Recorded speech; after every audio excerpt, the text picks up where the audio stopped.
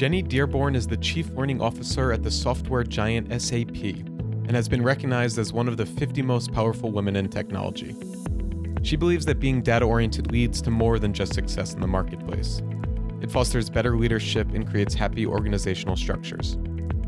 Drawing on insights from her latest book, The Data-Driven Leader, Jenny discusses how we can use data to solve important leadership challenges and overhaul work cultures for the better. This episode of the Ivy Podcast is presented by Smartwater. What makes Smartwater so smart? It starts with a little inspiration from the clouds, nature's purest source of water. Smartwater copies those puffy white clouds in creating vapor-distilled purity, pure perfection. Smartwater also has electrolytes, which helps give it that clean, crisp taste. Clouds will always be the inspiration, since the water is vapor-distilled for purity. Purity you can taste, hydration you can feel. Choose Smartwater or Smartwater Sparkling today and at your local retailer. So my responsibility at SAP, there we go, that is problematic.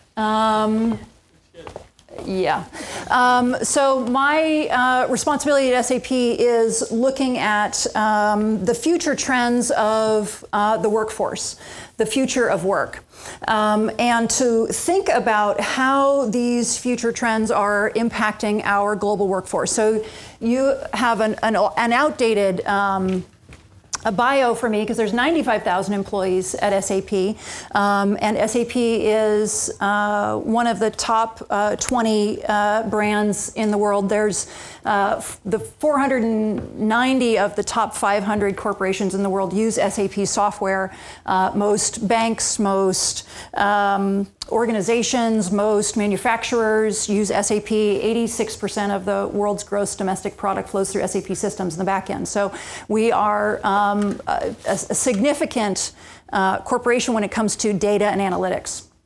So part of my role is to think about what are the skills and experiences and the workforce that we need at SAP 2, 5, 7 years out. And are the humans that we have today, the 95,000 humans that we have at SAP, are those the right humans to achieve our workforce strategy 2, 5, 7 years out? What is our strategy? What are the people that we're going to need in the future? Can I build that future workforce from the workforce that I have today? Or do I need to go outside and buy different humans? And I travel around the world and I talk to our customers about this same challenge.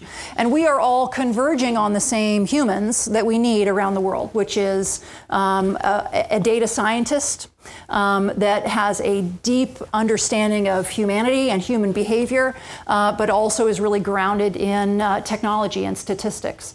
And a lot of corporations are converging on a very similar profile of the ideal talent in the future, and there's just not enough of them, right? We graduate about 35,000 STEM graduates in the United States a year, and right now, today, there's 350,000 open STEM jobs. So we just can't graduate enough of these humans, so we're going to have to create them ourselves. So my responsibility is the creation of the future workforce at my corporation, and then also I consult with corporations and governments around the world around their workforce development efforts, right? And everything I do is very grounded in statistics and data and analytics, which is what the book is about. So I want to talk about the digital transformation and the future of work. So let's start by kind of setting ourselves in context of where we are today. We are on the precipice of the fourth industrial revolution. We could say a long time ago, just look at me, just look at me. I don't want anybody having like an epileptic seizure or something. Just don't look at the screen. So a long time ago, we were subsistence farmers, right? Pretty much everybody. And then we figured out how to put some sort of light manufacturing near waterways, right? And that created the first industrial revolution, right? And then we figured out how to sort of divide up the manufacturing process, and then we had the very first assembly lines, right? That started in Chicago with the slaughterhouse, right, with the meat industry. People think of cars, but it's actually meat processing. And then we have another industrial revolution called the computer revolution, right? 1969. Give it up if you're a Gen Xer born in 1969. And then there we go. And now we have the fourth industrial revolution, right? And what is critical about the fourth industrial revolution is cyber physical systems. Raise your hand if you've got some sort of Fitbit or Garmin or tracker or something, right? You are creating footprints of data behind you wherever you go. What about if you have some sort of smart device in your life, a thermostat, a security system, your home appliances somehow, right? You're creating data, right, behind you. So cyber physical systems is the coming together of the digital world and the physical world. So that's where we are in the fourth industrial revolution.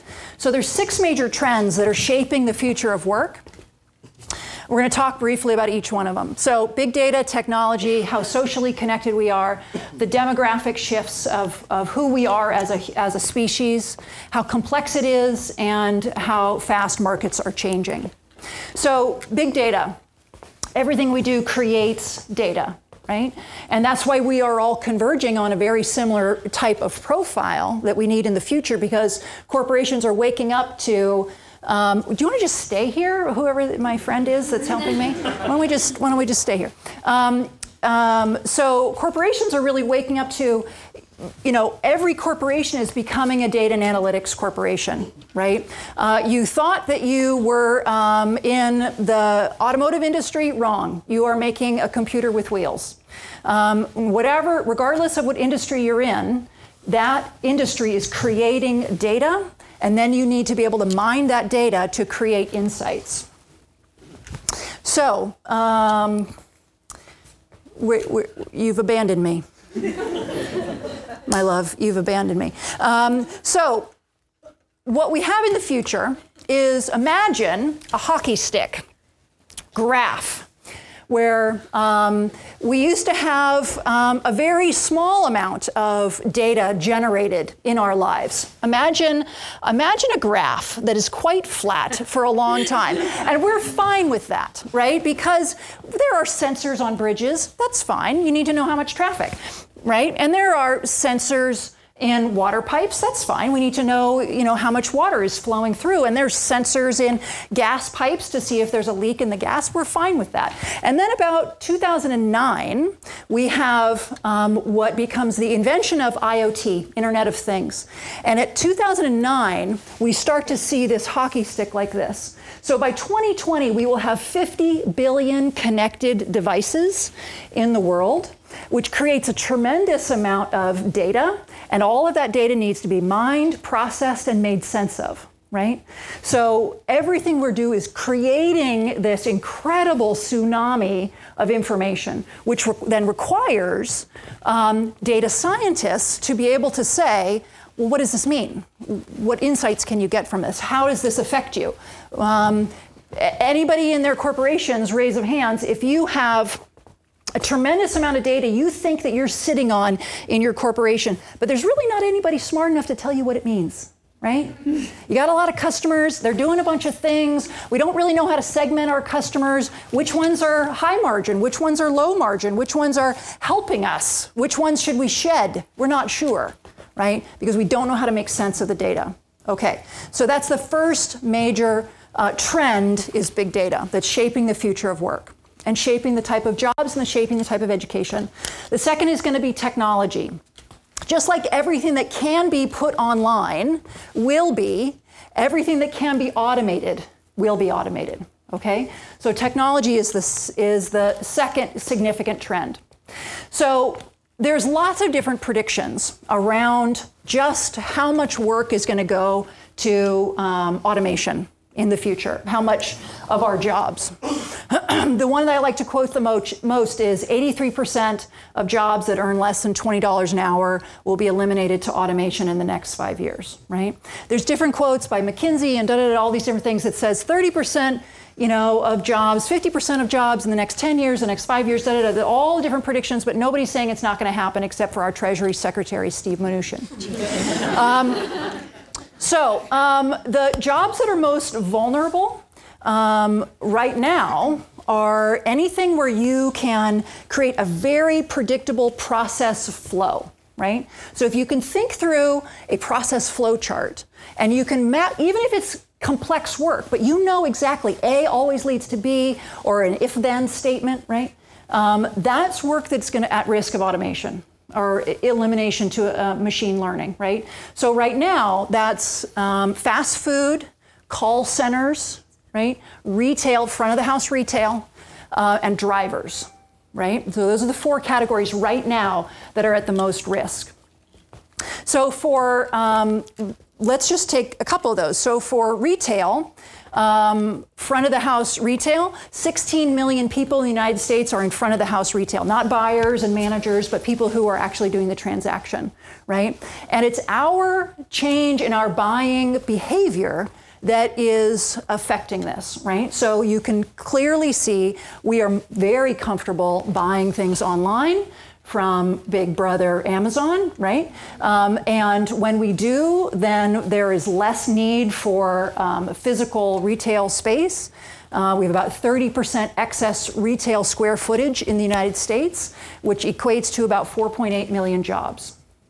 Right, so we're seeing a direct correlation of stores that are closing. Primarily, it's in the middle of the United States, and it's those large malls, right? Those are the ones that are closing. So a lot of very significant impact there. Another is driver, right? So the driver is the most self-identified role in the United States. Right? So visualize a map of the United States, and about 75% of the states are colored in, except for California and the West Coast, except for the West Coast states.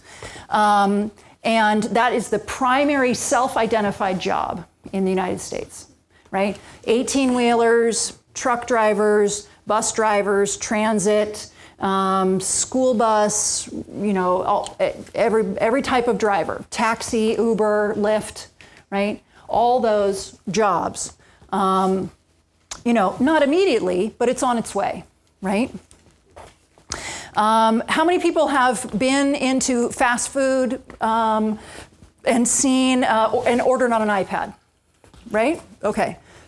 Chipotle, I think they have them. McDonald's for sure. The Melt has them. I've seen them. Certainly at the airport, they're all over the place. So that's, again, that's the phasing in. So those are 2 significant trends, right? So big data and technology shaping the future of work. The next one is going to be how socially connected we are is the 3rd significant trend shaping the future of work and the future of jobs. So for us as a species, 50% of us as a species live in big cities. 50% of us globally are online. About 1/3 of us globally are unique social media users. About 1/3 of us are unique social media mobile users, right? There is about a 30% decline every year of the sale of new laptops and new desktops, right? So we are a mobile social species. If you're a corporation and you don't have a social media plan, a mobile interface to your product, if you don't have a mobile social presence, then you are absolutely shooting yourself in the foot because you are not connected to where the future generations are going, right? About 2/3 of us globally are unique mobile users. I give this talk all around the world, and I was in Thailand not too long ago, and Thailand, yeah, that's right. And in Thailand is the 2nd most saturated country in the world using Facebook behind the United States.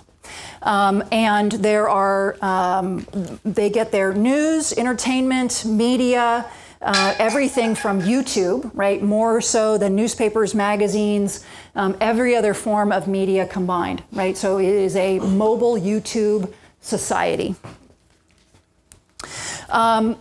So those are the first three most significant trends shaping the future of work. The fourth really is around demographic shifts.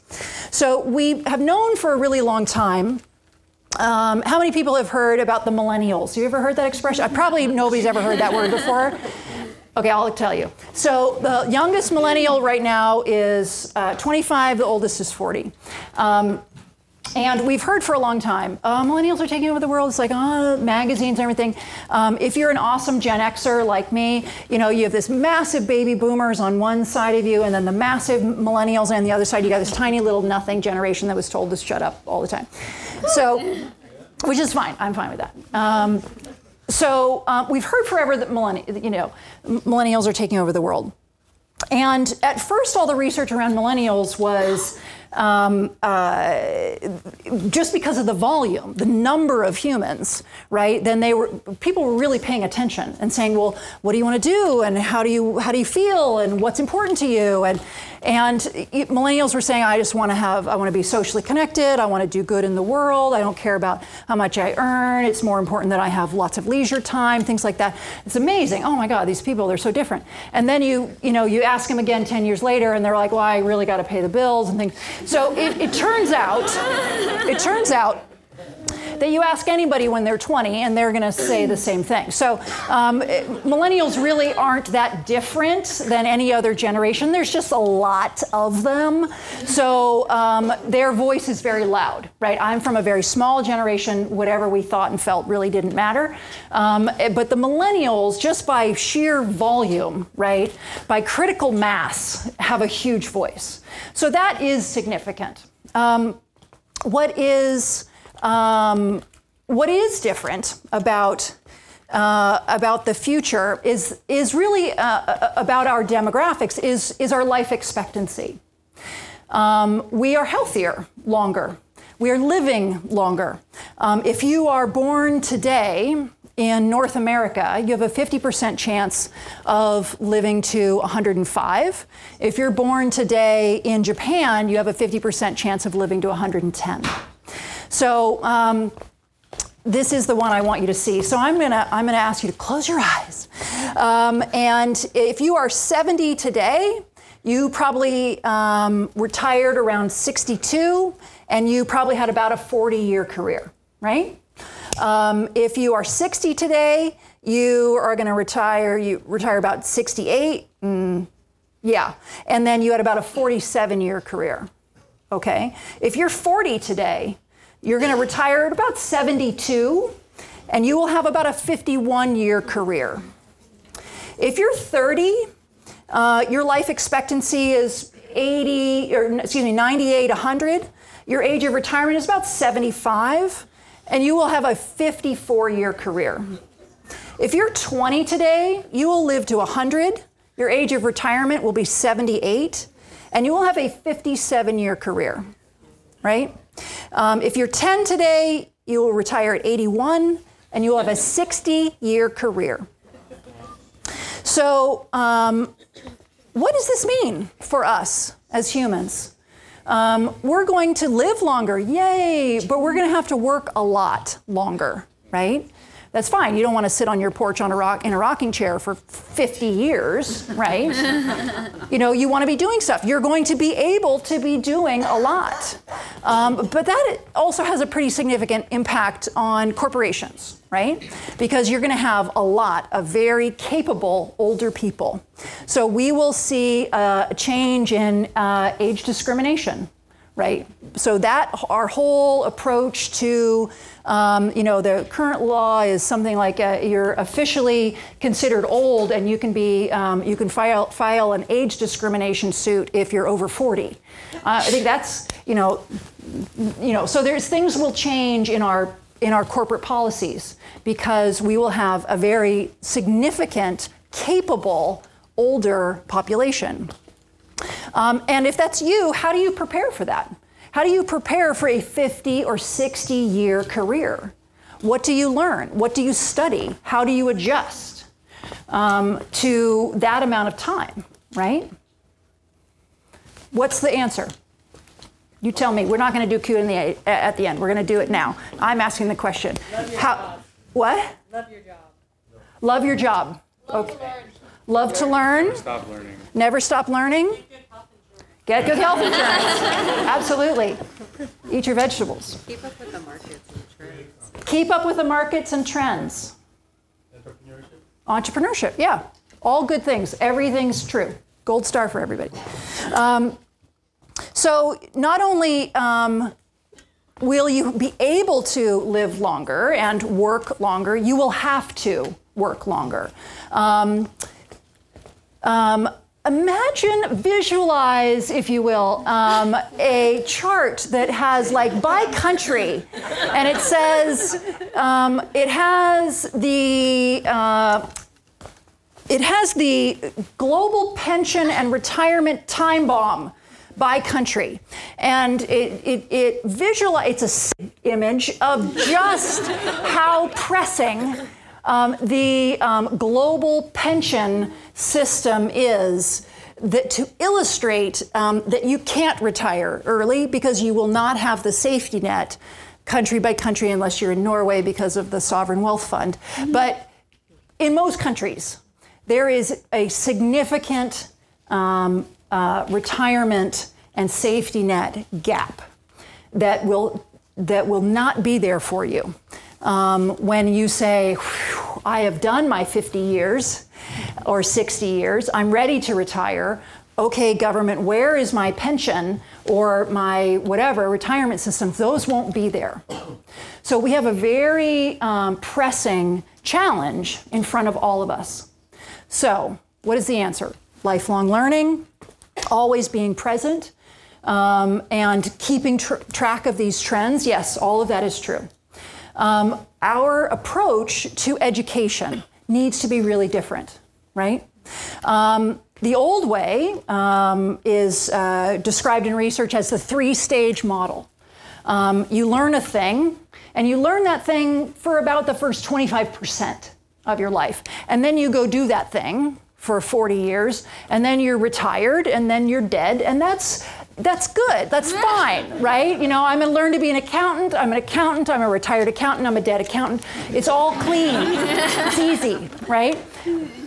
Okay, but if you have to work for 60 years, what do you learn in that first learning part to get you ready for that, right? You have to be prepared for a very long career of work, learn, change, work, learn, change, work, learn, change, right? And what you learn in that first part needs to be foundational to carry you through 60 years of change.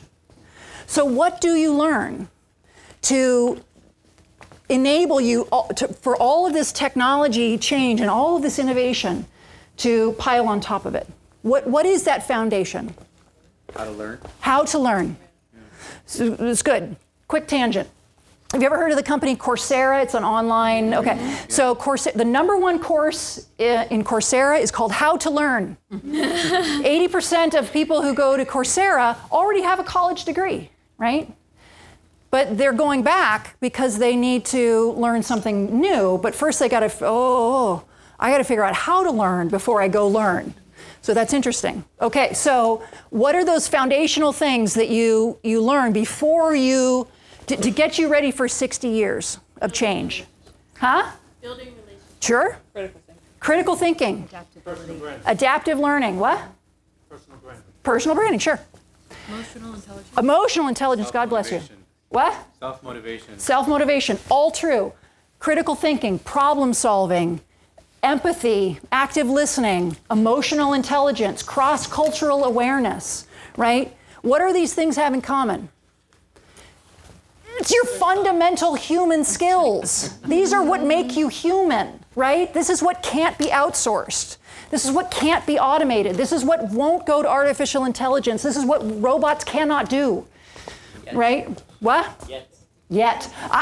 Wait, no. There's two types of artificial intelligence, broad, sorry, that's the wrong gesture. Narrow and broad. Narrow and broad. There's two types of artificial intelligence. So narrow artificial intelligence is very sophisticated. That is like Watson AI that beat the Bobby Fischer chess, blah, blah, blah, right? I mean, that's narrow AI, can do something that's very, very specific. There is broad AI, which is empathetic and has emotional intelligence and can adapt and learn. That is science fiction. Still, to this day. And there is no product roadmap that anybody has invented on how to get to broad AI. That is what is for humans to do, right? It doesn't matter.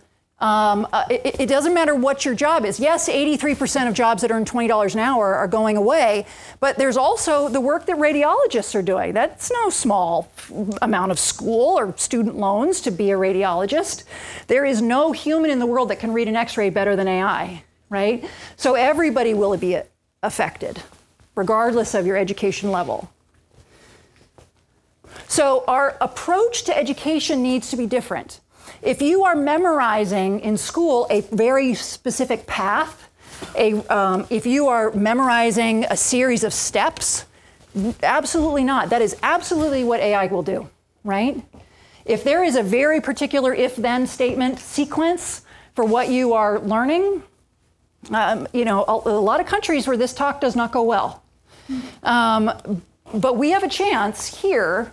And what's cool about Ivy, which is like Ivy League as in liberal arts, that's probably one of the best things that you can invest in your with your time and your intelligence is that very open-minded liberal arts perspective to the future in terms of preparing yourself for the future of work, right?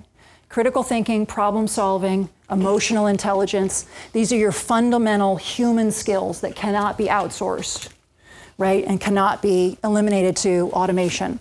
So the World Economic Forum says there are 16 skills required for the future of work.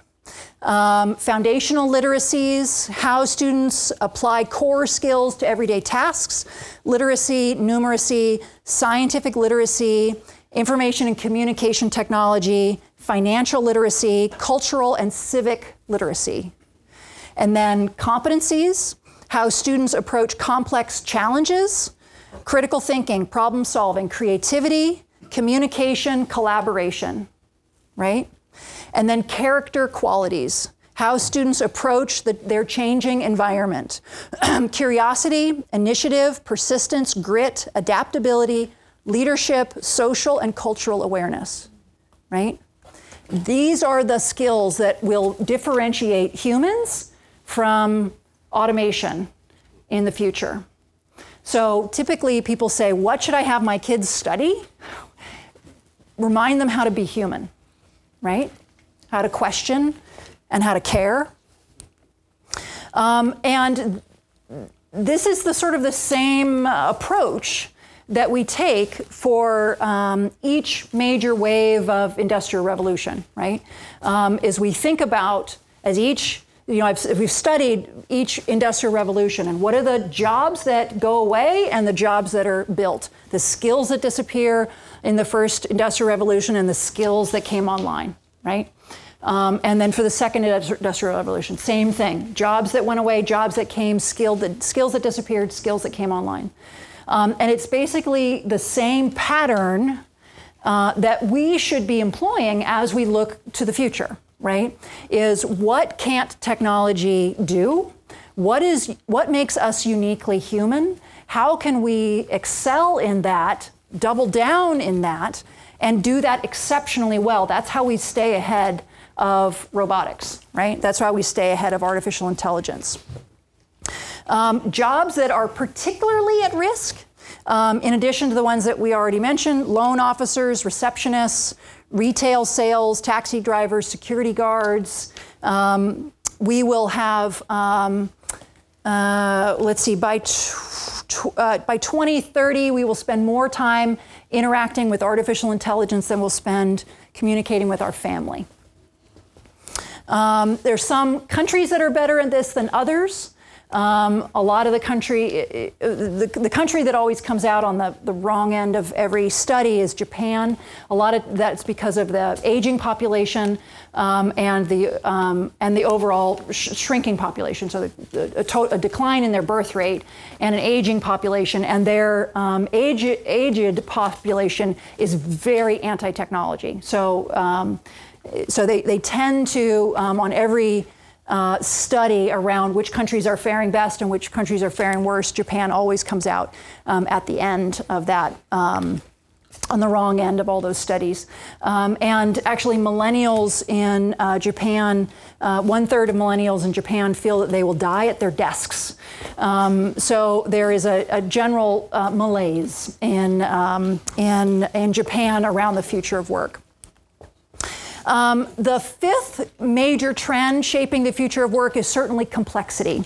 Yes, ma'am. So just to rewind a little bit, when you mentioned we're going to win if we focus on the things that make us very human, but on the other hand, we're going to spend more time in the office managing machines and algorithms and less time dealing with people.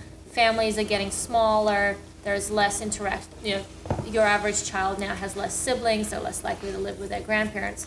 So if the children of the future are going to spend less time around humans, interacting with humans in a human way, how do they retain the key bits of what does make them human and what is valuable? How do they learn judgment and EQ and human interaction if there's less and less opportunity to do that, especially if we focus on STEM in schools at the detriment of the humanities? Well, I think it's an opportunity for a pretty significant wake-up call. Did everybody hear the question okay? Yeah. So I recently read about babies having attachment disorder because, you do know, people who are moms, you do know that the length of the arm is exactly the length that a baby can focus when it's born, right? You know that? So breastfeeding and giving eye contact, the only thing that a baby can actually focus on is the mother's face. And that's exactly the length of the arm. So, but if you're breastfeeding and you're going like this with your phone at the same time, then that baby develops, can.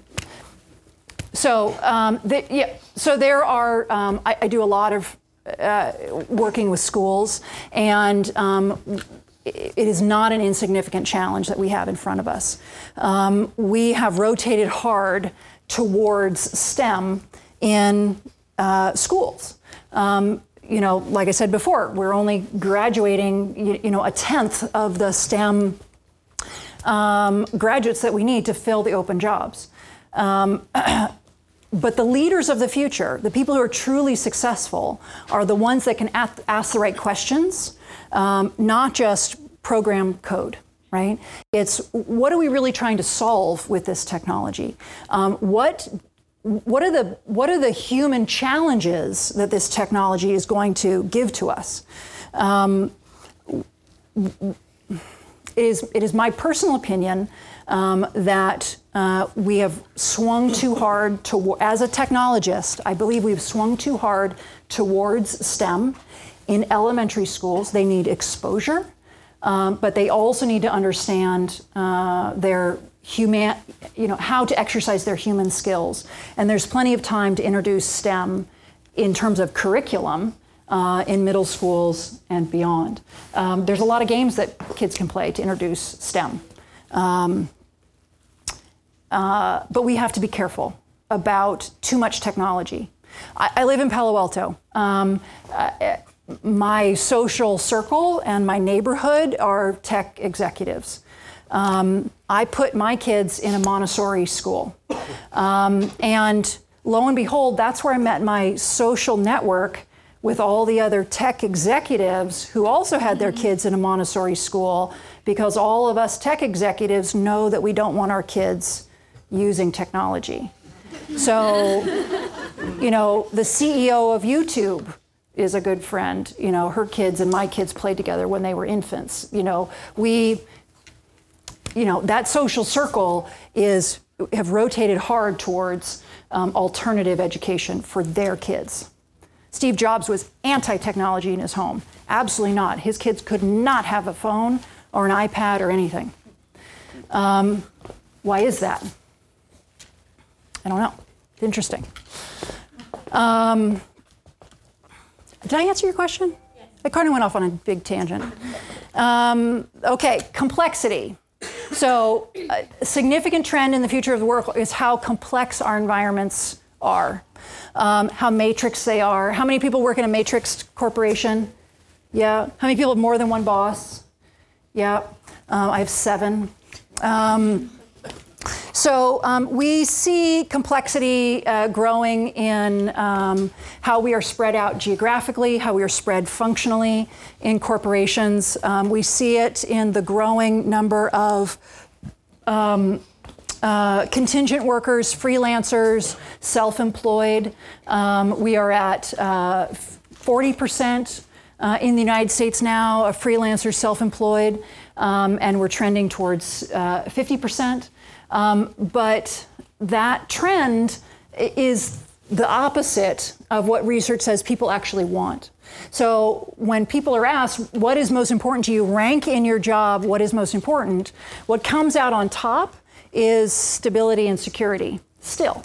And I would rather have stability and security than high risk, high reward, right? So, but what you're getting is a work environment that has greater risk, greater instability, more flexibility, yes, but not the security that people are looking for. And then the chart is basically what is trending in the opposite way. So our reality is opposite of what people are actually looking for. And we're also seeing greater complexity in corporations in terms of our expectations. So it used to be the case that if you came into a corporation, you would say, well, I had this job, and if I just keep at it, I'm going to get recognized, and I'm going to get every couple of years, I'm going to get a bigger scope. I'm going to get a bigger title. I'm going to get a little bit more money. I'm going to get a better office. I'm just going to stick with it, and I'm just, last man standing, right? I'm just going to keep rising. And, I've worked in a lot of different tech companies, and that's still the case, right? There's this expectation that, you'll just keep increasing. And that's not going to be the case if you're going to have a 50 or 60 year career, right? You might start at something, and then you're going to learn it and be an expert, and then you might be a leader in that particular space, and then something's going to change, and it's going to fall out the bottom, and you're going to have to regroup, and you're going to have to learn again, and then maybe you're going to start over with something new and become an expert, and then learn that, and then be a leader in that space, and then you might have to regroup, right? So you should expect. So your personal savings, your personal sort of mental outlook, your expectations, your frequency that you are constantly educating yourself and going back and getting stackable micro degrees from Coursera, or going back to University Extension, or being a part of communities like this. I mean, you constantly need to be learning and growing to stay ahead of that curve, right? So you don't get knocked down every 20 years. Right? Because you're going to have 60 years. Maybe not you, but your kids. Our markets are shifting rapidly. That's the sixth significant trend shaping the future of work, is rapidly shifting markets. And we see this play out in a number of ways. Certainly the rate of innovation is happening at a staggering pace. The compression of wealth, the shift in jobs. I'm going to ask you to visualize something here. So 1990, the 3 largest companies in 1990 were automotive companies: Ford, General Motors, and Chrysler. They had a market capitalization, right, the value of their stock, 36 billion market cap. They had a 250 billion in revenue, but 1.2 million employees in their total supply chain, right? Up to the point of sale. So creating the good to be sold, growing the steel, you don't grow steel, making the steel, making the leather, making the components, putting it all together, all the things, not car sales, used car sales, aftermarket hubcaps, nothing after sale, just to the point of sale. So you're not old enough, but there was an expression when I was a kid that was said, if it's good for the car company, it's good for America, right? 1.2 million employees in those 3 companies. That's a lot, right? These are good jobs. These are middle-class jobs. These are blue-collar jobs. These are high school diploma jobs, a lot of them. Only 10% of the jobs in those 3 companies, in that 1.2 million, you needed to have a university degree, right? These are jobs in the middle of the country, for the most part, right? Fast forward 25 years, the 3 largest companies, right? Google, Facebook, Apple, because of stock evaluation, right? It's, so 2015, 1.09 trillion market capitalization, about the same revenue, right? 247 billion in revenue. But how many employees? You tell me. How many employees that supports that much market cap? 300,000. Huh? 200K? 150K? 137,000 employees. Everything up to the point of sale, right? 1/10 the number of employees, right? 100% of the people in these companies need to have an undergraduate degree. 50% of them have a graduate degree, right? Those jobs all moved to the West Coast, right? For the most part. And who benefits from the stock, right? Should also say, 30 years ago, I just read this in The Economist. Let me try and get this data point right. 30 years ago, 80% of, not 30 years ago. 1950, 80% of the people in the United States owned stock, right? Now it's 5%. So when we say, yay, the stock market, who's yay? Is it us? It's institutional investors, right? So when the stock market does really well, that's good for the overall economy. Is that good for every average person? So it's a significant compression of wealth, right? 137,000 employees in those 3 companies, everything to the point of sale. And a tremendous, how many people have heard of or know of a friend of a friend or somebody who became a .com millionaire, yeah? And all of a sudden they're driving some crazy car, and you're like, dude, you're gonna lose it. So it's interesting. It says something. So this is about the rapidly shifting markets, the rate of innovation, the rate of change, right? The internal combustion engine is in 50 years, I predict, is gone. Also when we talk about the shift in our workforce, remember the Great Recession. 2008 is when the Great Recession started. We hit bottom at 2010. We came out the other side. Economists said we're done in 2014. Right? We lost in that amount of time high-wage jobs from 2008 to 2014. We lost 1 million high-wage jobs. We lost 1 million mid-wage jobs. We gained 2 million low-wage jobs. So you can say from 2008 to 2014, we're back to full employment, but we're significantly underemployed, right? And now we know, and these low-wage jobs, right? These are jobs that earn less than $20 an hour, right?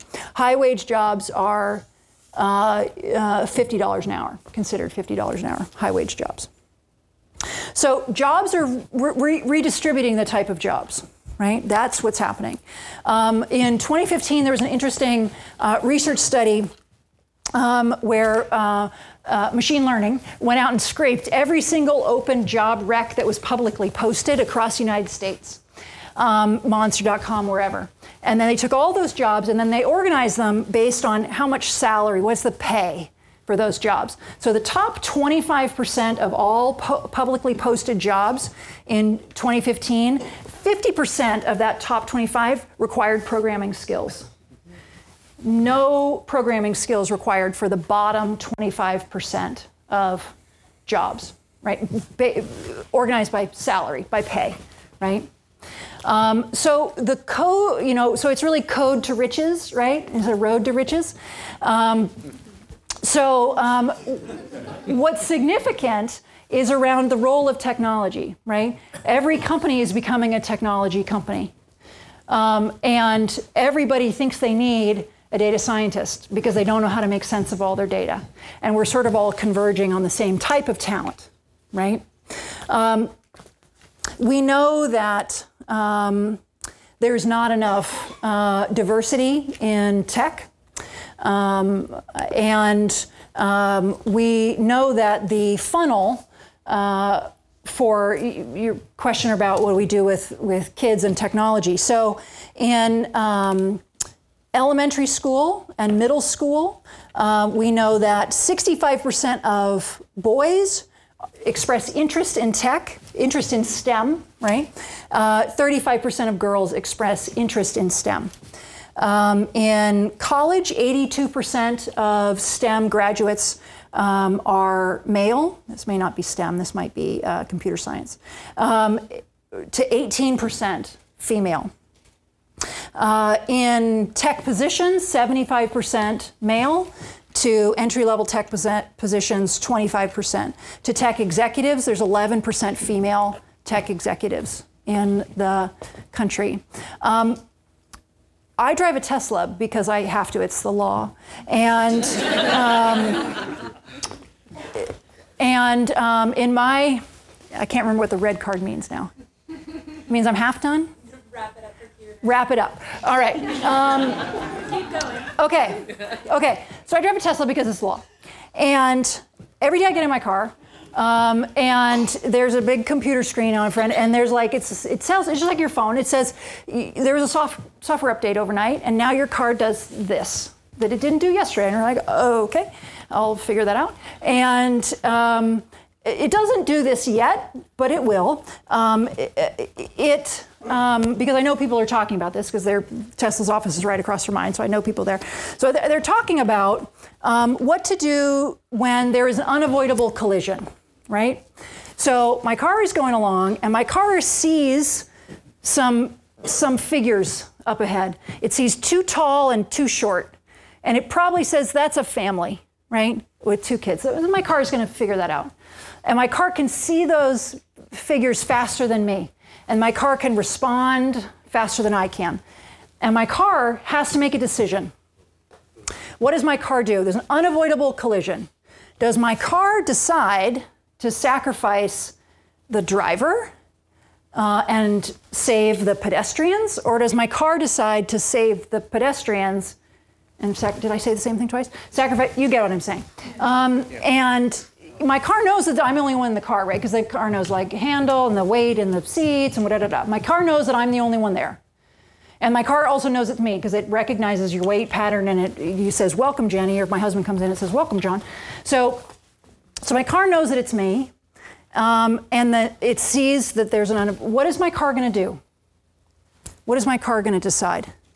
It's going to levitate. It's going to levitate. I don't know. I don't know what my car is going to do. But somebody made the decision. Someone is making the decision right now of what my car is going to do.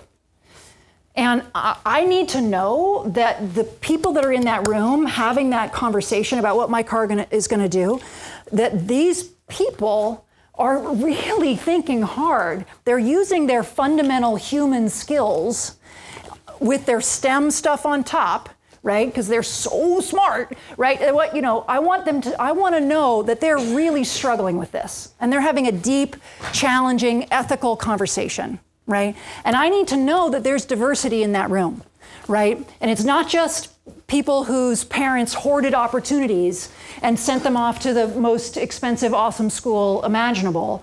But I want to know that there's people from all walks of life and all socioeconomic backgrounds and all perspectives and experiences and all ways of identifying themselves. I need to know that there's a diverse, rigorous, challenging conversation in that room and every other room like it that is figuring out what to do with technology, right? So that when I when that unavoidable collision is about to happen, it's the right decision. I don't know what the right decision is, but I want someone to really struggle to figure that out.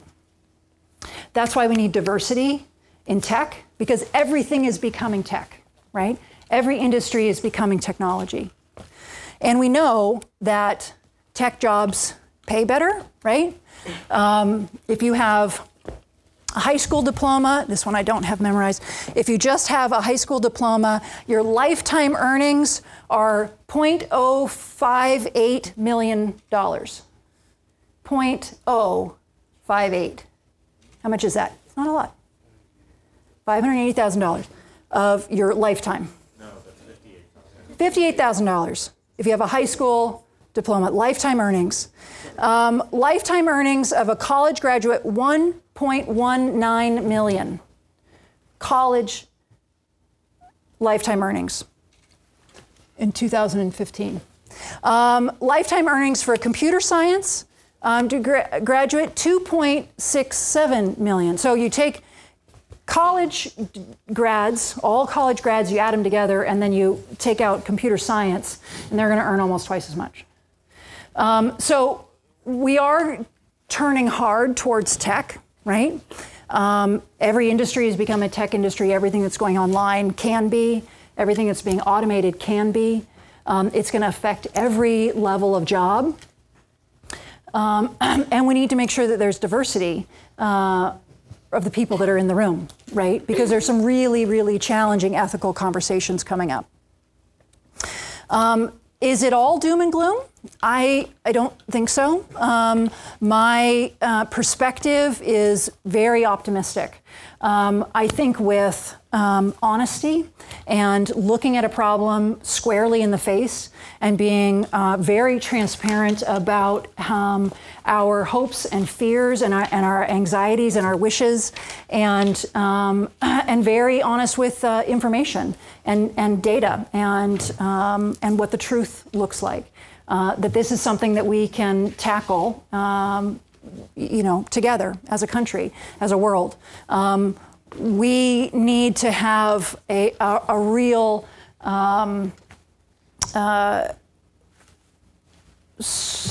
groundswell of a movement towards education in the country. I was not around, but I've read a lot about the Sputnik moment when Sputnik went across the sky, and Kennedy said, it is the most patriotic thing that you can do is to become an engineer, because we have to win the space race.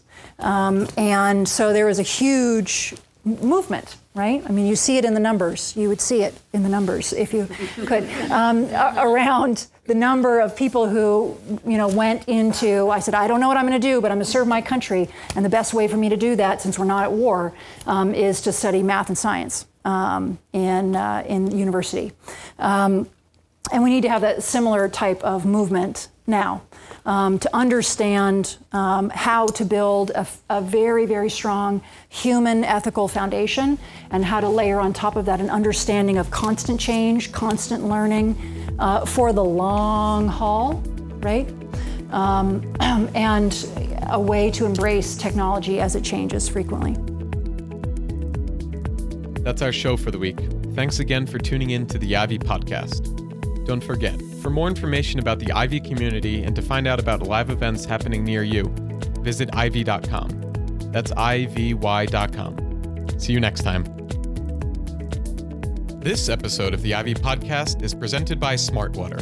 What makes Smart Water so smart? It starts with a little inspiration from the clouds, nature's purest source of water. Smart Water copies those puffy white clouds in creating vapor-distilled purity, pure perfection. Smart Water also has electrolytes, which helps give it that clean, crisp taste. Clouds will always be the inspiration, since the water is vapor-distilled for purity. Purity you can taste, hydration you can feel. Choose Smart Water or Smart Water Sparkling today and at your local retailer.